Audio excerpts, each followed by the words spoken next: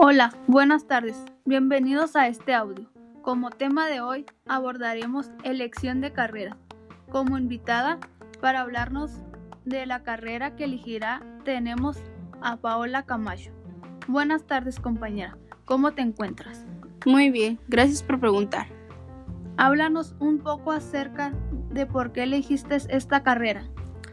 Bueno, elegí la especialidad en ginecología y obstetricia que tiene como objetivo formar excelentes médicos ginecólogos que resuelven con calidad y seguridad las necesidades de salud de la población femenina en entornos hospitalarios y ambulatorios.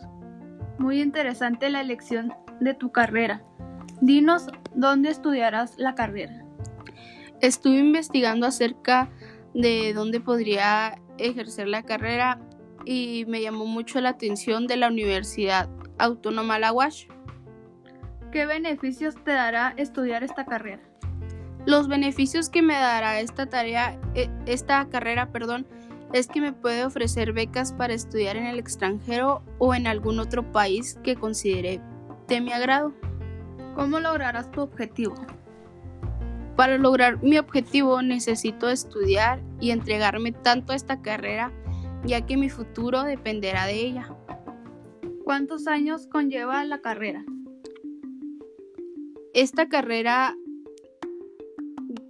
conlleva 4 años de universidad, 3 años de residencia, 1 año de internado y 3 años de especialidad. Y ya hablando del tema, ¿cuánto gana un ginecólogo obstetricia? Un ginecólogo obstetricia gana alrededor del mes dependiendo de su campo laboral. Es decir, si trabaja en su consultorio propio, alrededor de 25,000 pesos o hasta 40,000 al mes. Y si es de seguro, gana alrededor de 10,000 pesos al mes. Varía mucho el campo laboral que uno decida o ejerza. Y la pregunta más importante, ¿tiene algún impacto en la vida esta carrera?